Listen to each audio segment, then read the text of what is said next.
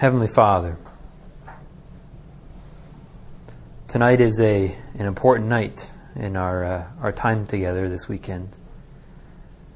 As we begin to discover, maybe for the first time for some and others, maybe in a newer and deeper way, the magnificence and the glory that is our salvation at the cross. And so, Father, I pray that as we go through this next few hours together, that we'd be very much aware that you're the teacher, and this is your truth, and that we have no hope of understanding it apart from you. But I look forward to what you're going to do, Father, in our hearts. And so we give you permission to do whatever you want this night. In Jesus' name we pray. Amen. So last night we looked at two real main themes. One was the greatest purpose that God has for you and I as His children. And what was that great purpose that we discovered? That Jesus wants to live His life through us. Yeah, that Jesus Himself wants to live through us. That it would be Him living alive through us rather than us trying to live out of our strength for Him. That's ultimately what He's after. But what gets in the way of that? That was the next thing that we spent the evening talking about. What gets in the way of all that? We don't want to talk about it anymore. We don't want to talk about it anymore. Thoroughly depressed. Come on. What is it? Back to nature. No. The flesh. The flesh. It just sounds ugly to say, doesn't it? Flesh. But that's not what the Bible calls it. The Bible calls it flesh. And it's not human nature, as we'll see why that's a really poor definition for it tonight. But flesh is what gets in the way of it. And the definition we came up with for the flesh is body and soul doing the best that I can, independent of God, trying to meet my needs or protect myself. So it's just basically me trying to live life apart from God. That's the flesh. It may look good, it may not look so good. And so last night we spent lots of time diagramming and tried to understand what your flesh looks like. Did anyone do the checklist? Anyone go through the list? And do you want to come up forward and we'll share your list? No, we won't do that. Don't worry. That'll teach you for doing the homework, won't it? No, I wouldn't do that to you. That's not for us, it's for you. It's for you to begin to see what your flesh looks like. And tonight what we want to then discover is what's God's answer for the flesh. So if you want to turn to page, I think it's 16 of your syllabus, you'll see the top of it, the page, that heading is the biblical makeup or biblical picture of man. And what we want to understand in terms of God's answer, we need to have a better understanding of what is man comprised of. What is he all about? So in 1 Thessalonians 5:23, it says, "Now may the God of peace Himself sanctify you entirely, and may your spirit and soul and body be preserved complete without blame at the coming of our Christ Jesus." So here is Paul, his exhortation, his desire that we would be entirely made sanctified. And then he goes to make his point, he lists the different parts of man, the spirit, soul, and body. So you can see here that man is comprised of how many parts? 3 parts. 3 different parts. If that's the case, we should be able to see it in the Genesis account, when man was first created. So in Genesis 2 and verse 7, it says, "Then the Lord God formed man from the dust from the ground." What part of man is that referring to? To the body. If you've ever wondered why your house is so dusty, you don't have to look past your own nose. Our skin, it falls off, it flakes off, and it turns to dust. And, in Scripture it says, "From dust you came, to dust you will return." So the physical body was just the dust from the ground.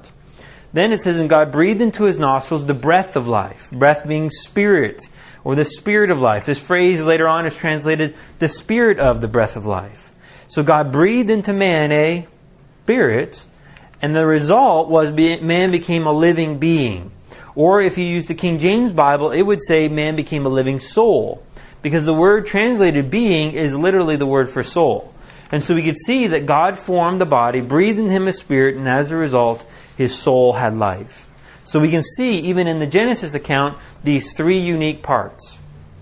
Now there are some who would say that man is really only comprised of 2 parts. That man is a spirit/soul and a body. That spirit/soul is really just an interchangeable word, kind of like car and automobile. And there's no real difference between the two. Well, if that were the case, then Paul has a bit of a stuttering problem in 1 Thessalonians 5:23, because he said your spirit and body, if that were the case. But there's another verse in Hebrews 4 where the writer says, for the word of God is living and active, sharper than any double-edged sword. It penetrates even to dividing soul and spirit. Now, if something's the same thing, can you divide it? No. But there is a division. There is a distinction between soul and spirit. Now, I would, agree that it's not easy to understand the distinction between the two. That on your diagram, you have nice 3 concentric circles to make the case. And it's not that simple in reality. But what we're going to attempt to do this evening is to take a look at some of the functions of the spirit and the soul. And that will give us some insight, I think, as to different parts of it. So on page 16, you have your 3 concentric circles, and we're going to start with the spirit. And we're going to start with the spirit because the spirit really is the most important part of man. It's the single most important part of who we are. You see, when God surveys planet Earth, He sees really 2 kinds of people. What are those 2 kinds of people? Is it black, white, male, female, Jew, Gentile, slave, free? How does He see the world when He looks at the world? Lost and saved. Yeah. Lost or saved. Those that are in Christ, those that are not. Those that are believers, those that are not. And which group you fall into is going to be dependent upon your spiritual condition.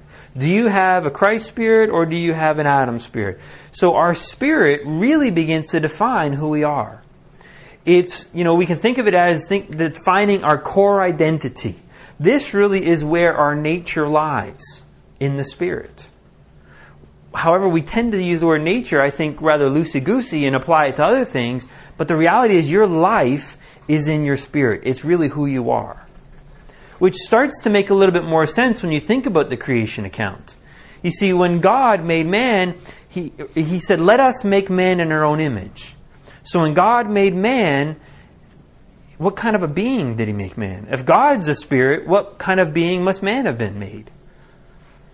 He also had to be a spirit. So which of these 2 statements becomes more true? Are we human beings having spiritual experiences, or are we spiritual beings having human experiences? Which of them is more true? The second. We're actually spiritual beings that have human experiences. But when was the last time you thought of yourself in those terms? We don't tend to think of ourselves that way. We tend to think of ourselves as human beings that every so often has a spiritual encounter with God. Maybe at church on Sunday or a prayer meeting on Wednesday or when you're out with a friend on Thursday. But for the rest of the time, it's just me. I'm just a human being. That's just what's going on. But the reality is you and I are spiritual beings facing human circumstances. And if we could begin to understand that, then that opens up a whole nother realm of resources to deal with the circumstances that we're facing each and every day. So our spirit determines our core identity. It determines our nature. It's where our life is. This is who you are in a nutshell as a spiritual being. Now it's through the Spirit that we're going to be able to relate to God. God is Spirit, and those who worship Him must worship Him in spirit and truth. The Spirit Himself testifies with our spirit that we are children of God. That's what it says in John 4:24 and Romans 8:16. So it's through the Spirit that we have a God consciousness, or that we can relate to God. You see, can you have a deep, personal, intimate relationship with a plant? No. People have tried, but it doesn't work.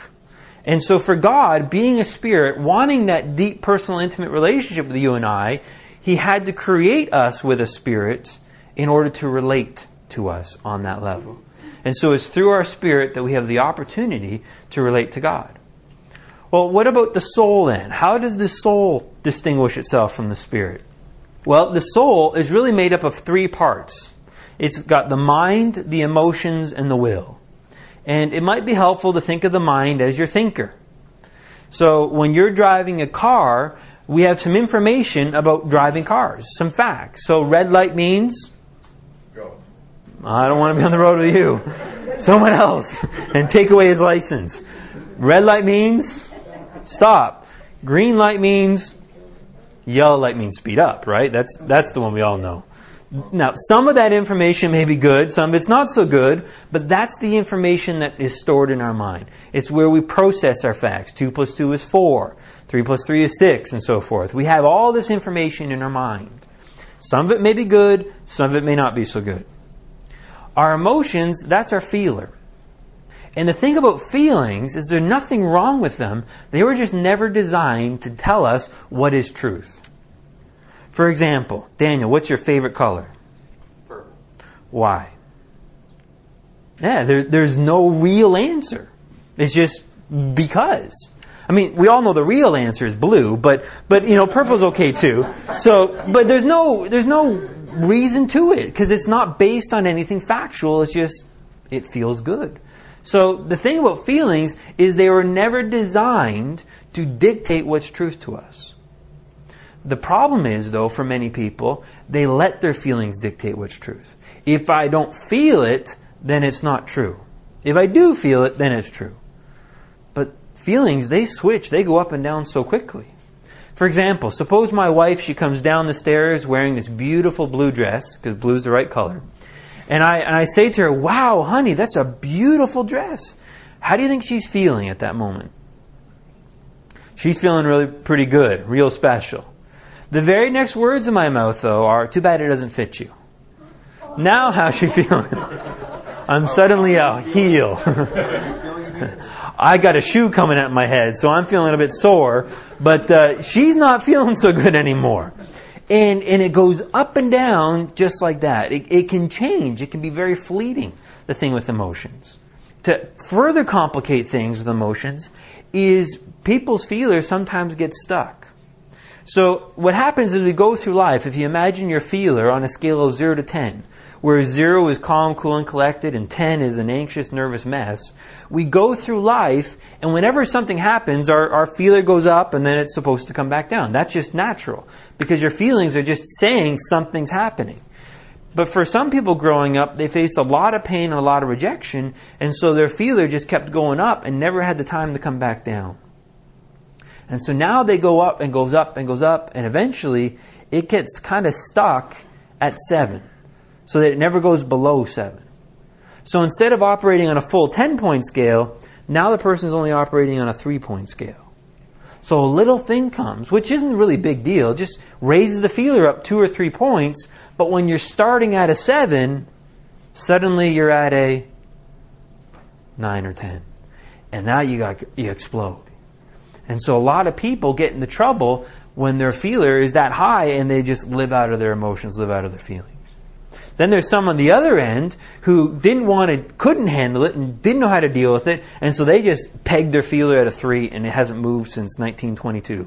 It's just stuck. It's not going anywhere.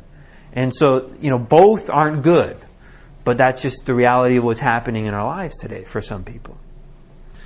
Well, that brings us to the will. And the will's our chooser. It's like a light switch. A light switch is either on or off. There's no in between. Even the dimmer switch, for those that want to be smart, even that is on or off. And so with the will, you either choose or you choose not to. No in between. So if I decide not to make a choice, what have I done? I still made a choice. And what happens often is our mind and our emotions go to influence the will. Now that's fine if you got good thinking and your emotions are clear, but if your emotions are screaming a 10 and you've got some stinking thinking in your mind, then it's going to be really hard to make some proper choices. Now another word that we might use to describe our soul is our personality. And this personality, this soul, is really how you and I get to know one another. So it's through the soul that we can relate to one another. We can relate to others. So when you get to meet somebody, you get to know them based on their mind, what they're thinking about things, maybe what they're feeling about things, some of the past decisions they made, and you get to know people through that soul. But the soul is not really who you are. It's not the core of who you are. It's your personality, but if your personality changes, it doesn't change you. Because who you are as a spirit. Now, do you see why it's so important to understand the two parts? That if you don't see that you have a soul and a spirit, you will neglect one and focus in on the other. And since we tend to know a little bit more about the soul than we do the spirit, guess which one we neglect? We neglect the spirit, the single most important part of who you are. That doesn't make the soul unimportant. It's just not as important as the spirit. Well, let's move on then to the body. And the body is composed of anything physical. Be it your arms, your legs, your lungs, even your brain. Your brain is different than your mind. Your brain is sort of like the hardware of a computer. You know, the floppy drive, the disk drive, the memory and so forth. Whereas the mind is like the software on it. And for some people, that they run in on Windows 3.0 and it's still crashing every other day. And that's why they have so many issues. So this is kind of the software that's running on the hardware of the brain. But there is a distinction between the two. It might be helpful to think of your body as your earth suit, as one person likes to call it. Because if I was this guy, an astronaut, and I go into outer space, I need a spacesuit to allow me to survive and operate in outer space. It has a nice oxygen tank so I can breathe, a pressurized suit so the air doesn't escape. It's got a nice visor so I can be protected from the sun glaring at me, and it's temperature controlled so I can withstand the extreme temperatures, and might even have a little bit of a jetpack so I can move around. It's allowing me to live and operate in outer space. In the same way, my earth suit, my body, allows me to relate to the world around me. So it's just my earth suit. But here's the thing. Your body is not who you are. It's just the dwelling you're in. Who you are is defined by the Spirit. But when you look at our society and our culture as a whole, what is the order of importance that we begin to list these three parts? Body, soul, and then if you think, maybe the spirit, but maybe even not. Maybe you completely dismiss the spirit. I mean, think about how much money is spent on the physical appearance of the body each and every year. Between, you gotta have the right clothes, because you can't have last season's clothes, so you gotta have new clothes, and then you have the right accessories with that, and then you have to have the right hairstyle, and the right haircut, and the right hair color, and then you have the right nails, and the right color of the nails, and the right shape of the nails, and then you have, exercise and diet, and if that doesn't work, there's always surgery, and so much money, trillions of dollars every year is spent just on trying to get the body the right size and shape and look. And the hope is, if I look good, will you love me? If I look right, will you accept me? But they're discovering that, surgeons who do all this plastic surgery to change the body is never enough. Because it's not really changing who they are. And this is the single most important part. Well, let's kind of fill in the blanks at the bottom of your page there on page 16 then. So man is essentially a spirit who has and lives in a body. So we are a spirit who has a soul and lives in a body. Now let's think just for 1 minute about the garden where God made man. Think about day one. At the end of day one, God surveyed creation. And then what did He say at the end of day one? It's good. It's good. Day two, forms some more stuff and looks at creation. He says it's good. Still good. Day 3, day 4, day 5, He says it's good. Day 6, at the end of it, He says it's very good. So what changed in creation between day 5 and day 6 to go from good to very good? Or to put it another way, what was missing at the end of day 5 that was now present in day 6? And don't say man or woman. A piece of God. Sorry? A piece of God. A piece of God, or God Himself. Because God wasn't in the rocks. He wasn't in the fish. He wasn't in the birds. He wasn't in the trees. He wasn't in the ground. He wasn't in the sky. He wasn't in the sun. He wasn't in the stars. He wasn't in creation. And so it was good, but it was missing God. But when God formed man and He breathed life into man, His life, and now Adam is in the image of God. And God surveys creation and He sees man, He sees Adam, and who does He see? Himself. And so He says it's very good. Because He's a good judge of character. And so now creation is very good.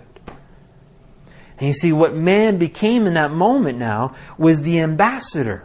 So if anyone in creation ever wondered what God was like, who do they need to look to? To man. So man was created to be that very expression of God on earth.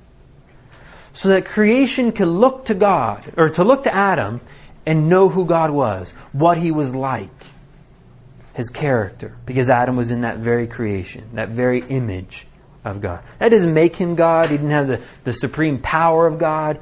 But in the fact that he was loved, that he was accepted, that he was significant of worth, that's who he was created as. So that was God's desire. For you and I to be ambassadors, to be the expression of God here on earth. But we know the story from, maybe your Sunday school classes or just reading in through the Bible that things didn't turn out so well. So although that in Genesis 5:1 it says that Adam was created in the likeness of God, that man sinned. And we looked at that last night, and God said, the day you eat of this tree, what would happen? You would surely die. Now we have to understand something about death. Death here wasn't the annihilation. It wasn't that man's spirit turned into a piece of driftwood or it disintegrated and it ceased to exist. Instead, the death that took place was really a separation. See, an example of that would be, I have a very godly grandmother. She passed away now about 25 years ago, I guess. And she was a very godly woman. And so where would she be today? In heaven. So why, if she's in heaven with Jesus, would I say she's dead? You could argue she's more alive than I am. But she's dead to me because I can't connect with her. I can't talk with her. There's a separation between her and I. And that's what death is. It's a separation. It's the absence of that life. And so when Adam ate from that tree, his spirit died in the sense that it was now separated from God and without the life of God, but his spirit was now very much alive unto sin. It was very much controlled by sin. And so really you might think of man's spirit as a bit of a, man himself essentially as the unbeliever. He's a bit of a walking zombie. He's the living dead. He's in the spirit. He's separated from God. And so his spirit doesn't have the life of God. And that's how Adam was when he left the garden. And that's the way that Eve was when she left the garden. And it says in verse 3 that when Adam had lived 130 years, he became the father of a son in his own likeness, according to his own image. Meaning, if Adam was spiritually dead and Seth was born, what kind of condition was Seth in when he showed up on planet Earth? He was spiritually dead. And Seth's kids and all the other kids, all the way down to you and I, how did we show up on planet Earth? Spiritually alive or spiritually dead? We show up spiritually dead as a result of the fall. So on page 17 there of your syllabus, we have what we call the pre-salvation man, or the unbeliever. This is how the unbelievers are today, but also how you and I were before we knew Christ. And so you can see in our diagram here that God, the source of life, is where? Outside of man. He's outside of man. And in fact, in Isaiah 59:2, it says that your iniquities have made a separation between you and your God, and your sins have hidden His face from you, so that He does not hear. So our sins have created a barrier between us and God. Now, it's not that God is deaf in one ear and, his left eye doesn't see as well as the right anymore, and so that's why He's got a bit of a blind spot. What it's referring to is that there's no relationship. There's no intimacy. There's no connection between these two as a result of the separation from man's sins. But more than that, man is without life. In 1 John 5:12, he who has the Son has the life. He who does not have the Son of God does not have the life. Notice, it's very particular, it's very specific. It's talking about the life. Not a life, but the life. And so he who does not have the Son of God does not have the life. Meaning that this person's spirit is without the life of God. It's dead to God, very much alive to sin, however. It's dominated by sin now. And this is what the Bible refers to as our old man. It's the old man because we're going to see we'll have a new man, but this is the unregenerate spirit of the unbeliever. Isn't this exciting? Well, then it says in Isaiah 53 and verse 6 that we all, like sheep, have now gone astray. Each of us has gone our own way. And so we see here the flesh now making up the combination of soul and body. And this is why I don't think human nature is a very good definition of the flesh. Because where does our nature lie? Here. This is our nature. And for the unbeliever, he is by nature a child of wrath. And so his nature isn't very good. But your nature is not the flesh. The flesh is just your way of coping. And as we go on through our conference, you'll see that starts to get fairly confusing if you think of this as your nature. And that's simply not what it is. It's just your ways of coping, your ways of living independent of God. And for the unbeliever, he had no choice. Because he was independent of God. He was separated from God. Now in Ephesians 2, 1 and 3, we see the best biblical definition of the flesh. And it says in Ephesians 2 and verse 1, you were dead in your trespasses and sins. So it's referring to the spirit in particular was dead, but death was reigning over all of man. But in particular, his spirit was dead, in which you formerly walked according to the course of this world.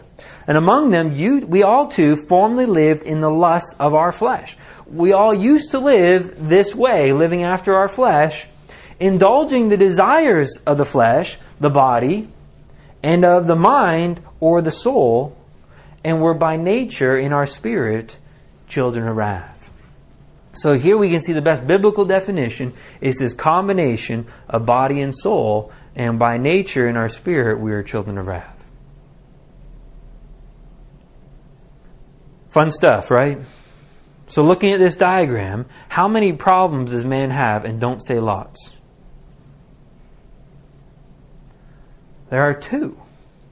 There are two basic problems with man. What are they? One problem is his sins. That's a problem. But there's another problem. He's dead. He's got no life. Suppose there was a man, he died of cancer, and the doctor comes out to tell the family the bad news, and so the doctor comes and says to the family, the wife and the brother and the sons and the daughters, says, I'm afraid your husband, he's died of cancer, but after he died, I went in and I took all the cancer out. He's now cancer free. And I did that free. I didn't charge or bill you guys. I just thought maybe you'd want to take me out for dinner to celebrate that, your husband's now cancer free. Well, would that be a good reason to celebrate? That this dead man is cancer free? No. This will be no for tonight. So, right? It's not a big reason to celebrate. There's no reason to celebrate because why? What's he missing? Life. He's missing life. And you see, the main issue with you and I, with the gospel, is that we are lacking life. So at the bottom of that page, man's basic problem at birth is that he is separated from God and therefore without life. That's what man is missing. Look what Jesus says in John 5, verses 24 to 25. He begins with truly, truly. We talked about that last night. If Jesus is saying, can I be honest with you? It's not being, we'll trust this, but everything else is suspect. He's making an emphasis. He's making a point. Truly, truly, I say unto you, he who hears my word and believes him who sent me has eternal life and has not come into judgment, but has passed out of death and is now forgiven. Is that what it says? No. As he will have life. You see, what we've done is we've reduced salvation to getting your sins forgiven and going to heaven one day. And we've missed the point. Do you realize that Jesus never once in the gospel says, I have come to forgive your sins? Not once did He say that. He did it. It was vitally, absolutely, and crucial and important that He do. But not once did He say, I have come to do that. Instead He said, I have come that you might have life. Very next verse, I find this amazing. Truly, truly. Have you ever had to repeat yourself to your kids? Why do you repeat yourself to your kids? Because it's important. So why do you repeat yourself? So why do you repeat yourself? Okay, you're getting it. So here He says, truly, truly. Again, making a point. I say to you, an hour is coming, and now is, when the dead will hear the voice of the Son of God, and those who hear will live. It's about life. That's what we were missing. And that is what God has come to give us. That's what He's desiring to give us life. So let's turn to page 18 then, and we'll go ahead and get this guy saved. So in Ephesians 1 and verse 7, it says, in Him we have redemption through His blood, the forgiveness of our trespasses according to the riches of His grace. What event in human history are we referring to? The cross of Christ, where He died. His blood was shed to take care of how many of your sins? All of them. Isn't that incredible? He didn't just take care of all your past sins, but all your future sins. Because when He died, how many of your sins were future? All of them. Look what it says in 1 Peter. For Christ died for sins once for all. The righteous for the unrighteous, to bring you to God. So you and I could be restored, reunited to God, that we'd have life in Him. That's what was happening. So forgiveness was necessary. It was crucial. But there's more to it. There's much more to it. In fact, in 2 Corinthians 5:17, it says, the old is gone, the new has come. And so now we are this new man. But remember, what we needed above all else was what? Was life. And so watch what God does. In Romans 5, for if while we are enemies we were reconciled to God through the death of His Son, referring to the blood that was shed by Jesus Christ for the forgiveness of our sins, is anything greater than the death of Jesus? I mean, He forgave all my sins and all your sins. And I don't know about you, but I have a lot of sins that He dealt with. So can we measure the power in the death of Jesus? It's off the charts. It's incredible. Is there anything greater than that? What's the next two words? Much more. There's something that is not just a little bit more. There is something that is much more greater than the death. Well, what could be possibly greater than the death of Jesus? Having now been reconciled, we shall be saved by His life. For 20 years as a Christian, I thought I was saved by His death. And then I discovered this verse and saw that I'm saved by His life.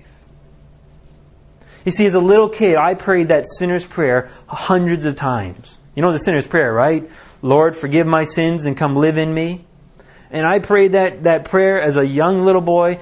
I can't remember how many times I prayed it, because I wasn't sure. Maybe I didn't pray the right prayer, or maybe God didn't get the message, or maybe He was busy and didn't hear it, or maybe He didn't think I meant it, or I just kept praying it hundreds of times to make sure that I was saved. And I understood why I was praying for the forgiveness of sins, because I had a younger sister. So I understood why I needed to be forgiven. But why I was asking Him to come live in me, it didn't make sense. I had no idea. I just prayed it because that's what I was taught to pray. And so for 20 years, it was just, I don't know why you're here. My oldest, when she was 4, she said to me one day at the dinner table, I know why Jesus lives in me. And I said, really, why? To watch the food go down. And it's funny, but after 20 years as a Christian, you know what? I couldn't have given a better answer. It sounds as good as anything I could come up with. But I've discovered now the reason why He came to live in us. And it's radical, so you have to pay attention. But here it is. Jesus came to live in us. To live in us. It's radical, isn't it? But that's the reality of it. He came to actually live. To actually be alive. He's not done. He's up to all kinds of stuff, and He wants to do it through you and I. In fact, He's come to live the Christian life because He's the only one that can. How many people have tried to live the Christian life? Have you discovered something about it? I want you to know this. The Christian life is not difficult for you and I to live. It's just simply impossible. We can't do it. For example, Bill, suppose you wrote a book about yourself. And I got a hold of this book, and I read this book, and I thought, this is great. This Bill character is wonderful. In fact, I want to live like Bill. And I study the book. I memorize portions of the book. I even begin to teach other people about how to live like you. In fact, I call it the Billion life. And I, have artwork with your passages on it. I have a little, WWBD, and I just think about what Bill would do. And I dedicate myself. I go all over the world preaching how to live the Billion life. Who do you think could live your life better, me or you? Did I tell you about the seminaries? We have one opening up in Bangladesh next year. It's going to be great, incredible. Thousands of people are going to come, and I'll be teaching them. And you think you can do a better job? Why?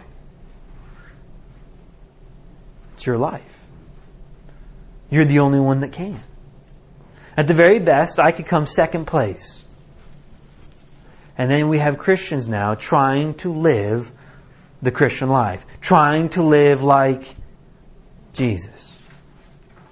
Who's Jesus, by the way? God. If I asked you to live like an angel, angels are able to travel back and forth between heaven and earth in a split second. They are perfect messengers of God, wield flaming swords, do battle with Satan, and apparently they sing with a horn. So they do all this stuff. And I want you to live like an angel for 1 year. Can anyone do it? Okay, 1 month. Okay, one week, and I won't go lower. Okay, I lied. 1 day, but that's it. Okay, I lied again. For 1 hour. For 5 minutes. Can anyone live like an angel? For 1 second, could you live like an angel? No. Why not? It's kind of ridiculous for me to ask you to live like an angel, isn't it? Well, who's got a higher life than an angel? And if you can't live like an angel, what makes you think you can live like God Himself?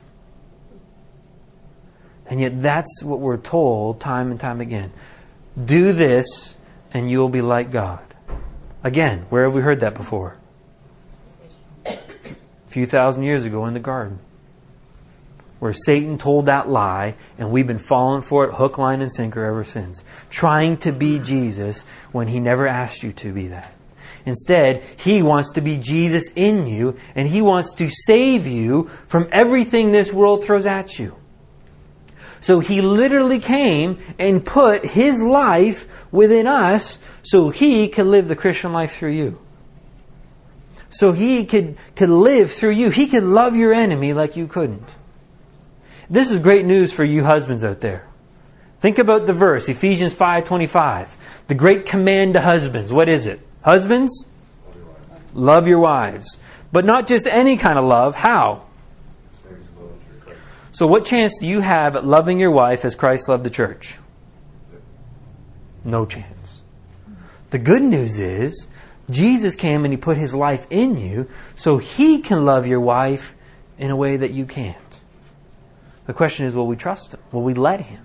But that's what He's wanting to do. So His life is in us now to live the Christian life. Let's look at the Amplified version of Romans 5:10. So I'll say it a little bit louder. Rough crowd tonight. So, for if while we are enemies, we are reconciled to God by the death of His Son, it's much more certain, now that we're reconciled, we shall be saved, daily delivered from sin's domain through His resurrection life.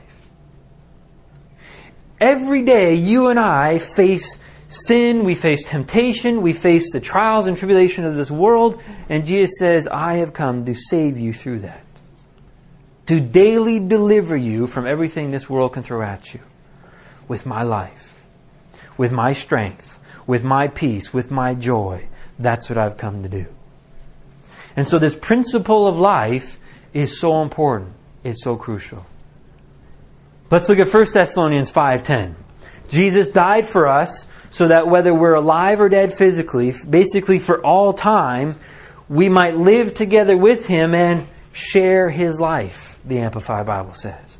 That we would co-survive and live out of His resources. That I wouldn't rely upon my peace but His. That I wouldn't rely upon my strength but His. I wouldn't rely upon my joy but His. Because His is a limitless well. And He never runs out. Is this making sense? So let's fill in the blanks at the bottom of that page.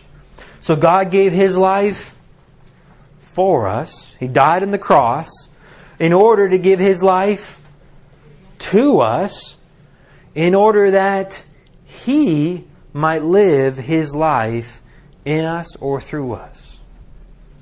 Not so much that I would live for Him, but that He would live through me. That's His desire. To be life to you and I. To provide for you and I. Amen? Alright, let's take a look at somebody then who never really understood this principle of Christ living in them. They're saved, they're a Christian, but all they understood was their forgiveness of sins. And so this C in their spirit represents who? Christ in them, Christ in their spirit.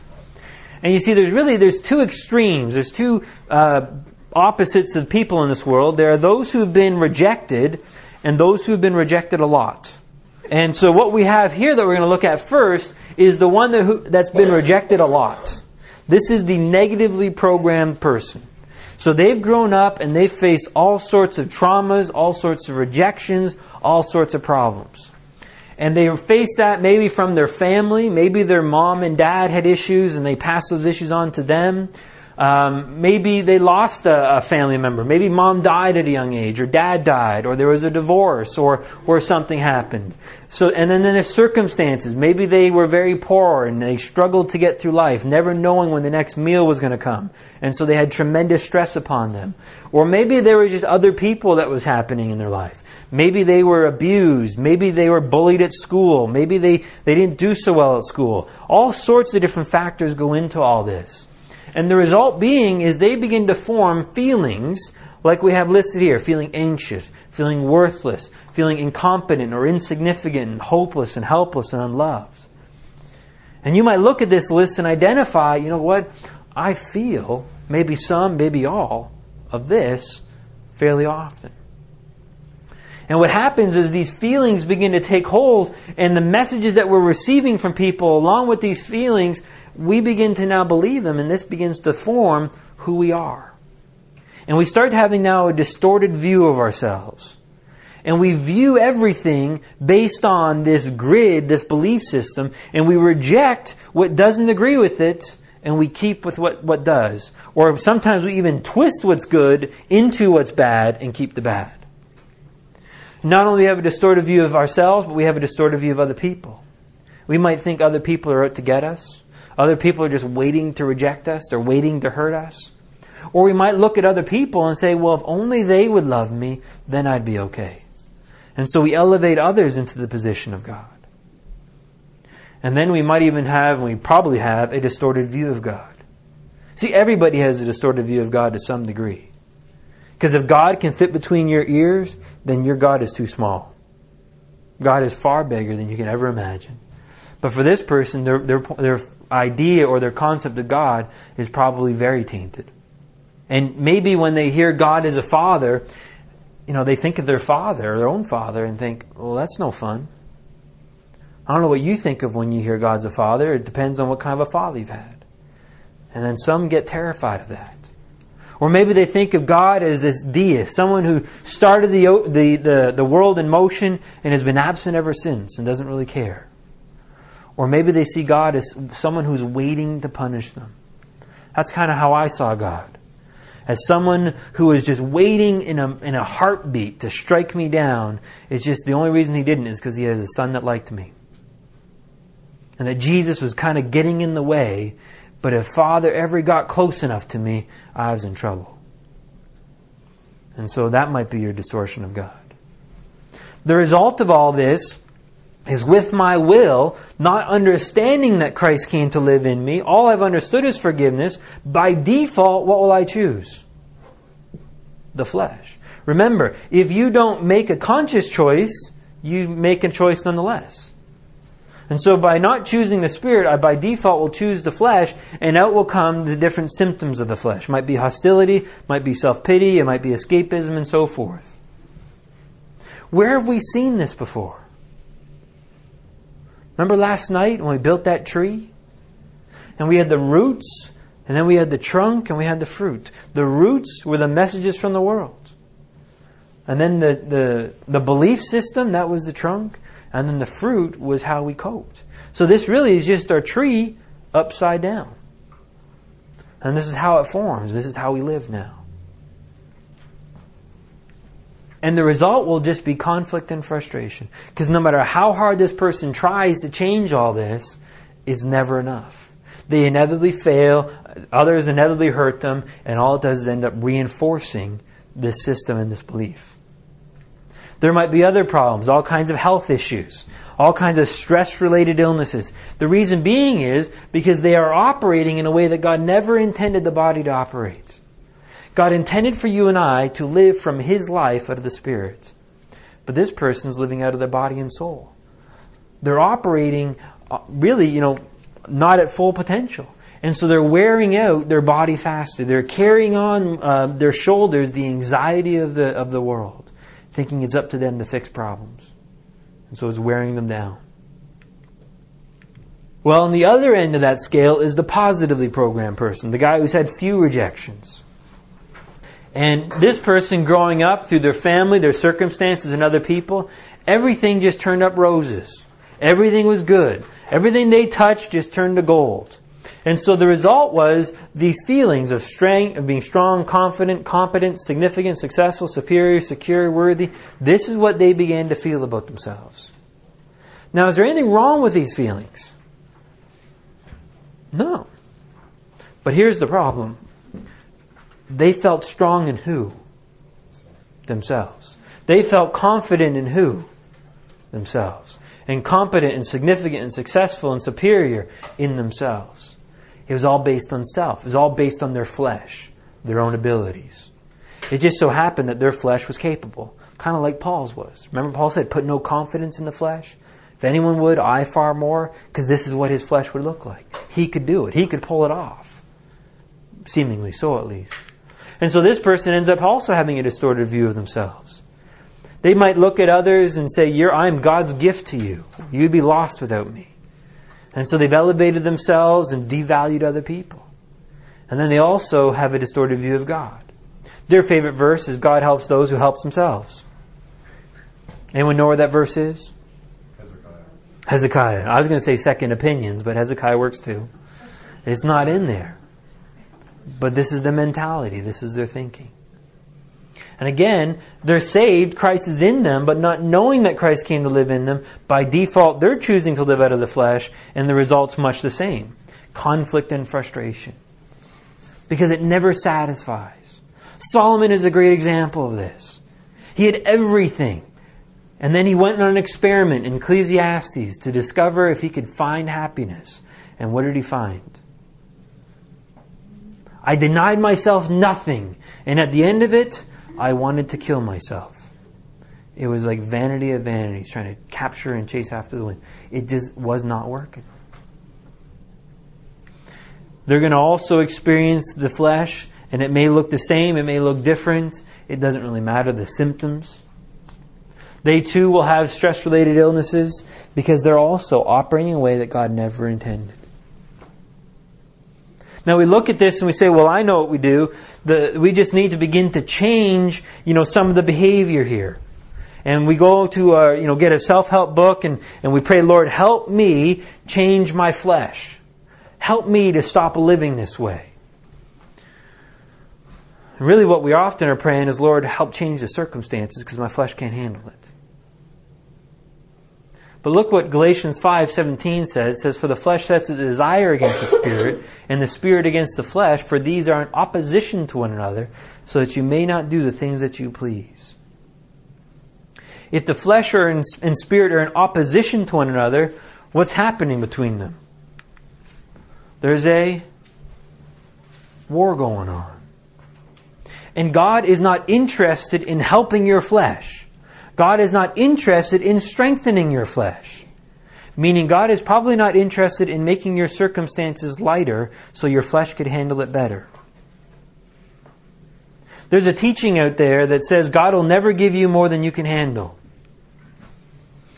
Anyone want to know where that verse is? It's right after the other one in Hezekiah. It's not there. Now God will never tempt you beyond what you can handle without providing a way of escape, it says in Corinthians. But in 2 Corinthians chapter 1 we read that Paul was sent to Asia and faced a burden that was more than he could handle. More than he could bear. It was so bad he despaired of life, he says. And then in verse 9 he says, but these things happened that I might not trust in myself, but trust in the one who raises the dead. And so God may use all things in your life to begin to cause your flesh to break down, to show you the insufficiency and bankruptcy of that flesh, that you would begin to trust in who? Christ and not yourself. And that's at the bottom of that page there. God loves both His positively and negatively programmed children enough to do whatever it takes to reveal the futility or the bankruptcy or the emptiness of the flesh, so that we'll be ready to exchange the self-life for the Christ life. See, what God is after above all things is you. He wants your heart. And He'll do whatever it takes to get there. He wants your heart more than He wants you to be happy. He wants your heart more than He wants you to be prosperous and successful. He wants your heart more than He wants you to be healthy. And He'll do whatever it takes for you to give your heart to Him, because He's jealous for you. He desires to know you and for you to know Him. And so we know that in all things God works for the good. It says in Romans 8, 28 and 29, for those who love Him, who have been called according to His purpose. For those God foreknew, He also predestined to be conformed to the likeness of His Son, that He might be the firstborn among many brothers. Let's boil down the verse to a simple concept. We know that in all things God works for the good. It doesn't say all good things. It says all things. Good, bad, easy, difficult. He's going to use them all so that you and I, here's the purpose, would be conformed to the image of His Son. Remember the purpose of man in the garden? The man was to be the very expression of God on earth. So that if anyone wanted to know what God was like, they just need to look to man. Well, God's just restoring that purpose. And He's doing that right now, one day at a time in you and I. Hoping that when the world sees us, who do they see? They see Jesus. And so what we have here on page 21 of your notes then is what we've called the exchange life. And it's gone by many names. It's called, the normal Christian life, the abiding life, the abundant life, the Christ life. I really don't care what you call it because the name's not important. It's the life that's important. And now when all things happen, instead of relying upon my flesh, I choose to depend upon Jesus. I choose to rely upon Him. The result being, my mind becomes renewed to truth. I replace the stinking thinking with proper thinking. My emotions begin to heal. So instead of being stuck at a 7, they come down to a 6, to a 5, to a 4. And I can begin to now operate on the full scale of emotions rather than on the small scale. Or maybe my feeler just begins to move and I begin to notice the feelings I have. And Christ living His life through us, that's victorious living. It's much more than living a moral life. It's much more than living a good-looking life. It's living a supernatural life. It's living and experiencing the Jesus Christ, His life through us. That's what we're after. That's what we're going after. Some verses that speak to this. In Romans 15:18, Paul says, I'll presume to speak of nothing except for what Christ has accomplished through me. It's not what I did for God I want to talk to you about, because what I was doing for God ended up getting people killed. Instead, I want to talk about what Christ has done through me. He is able to do exceedingly abundantly beyond all that we ask or think, according to the power that works within us. Not according to me, but according to His power. I labor, I strive, he says. So there's still work, but according to His power, which works mightily within me. And then finally, it is no longer I who live, but Christ lives in me. Amen. This message was recorded by Crossways to Life. It is the desire of Crossways to Life to know Jesus deeper and disciple Christians to experience life in Him through the message of the cross. For more information about our ministry, upcoming courses and events, or how to contact us, please visit our website at www.crosswaystolife.org.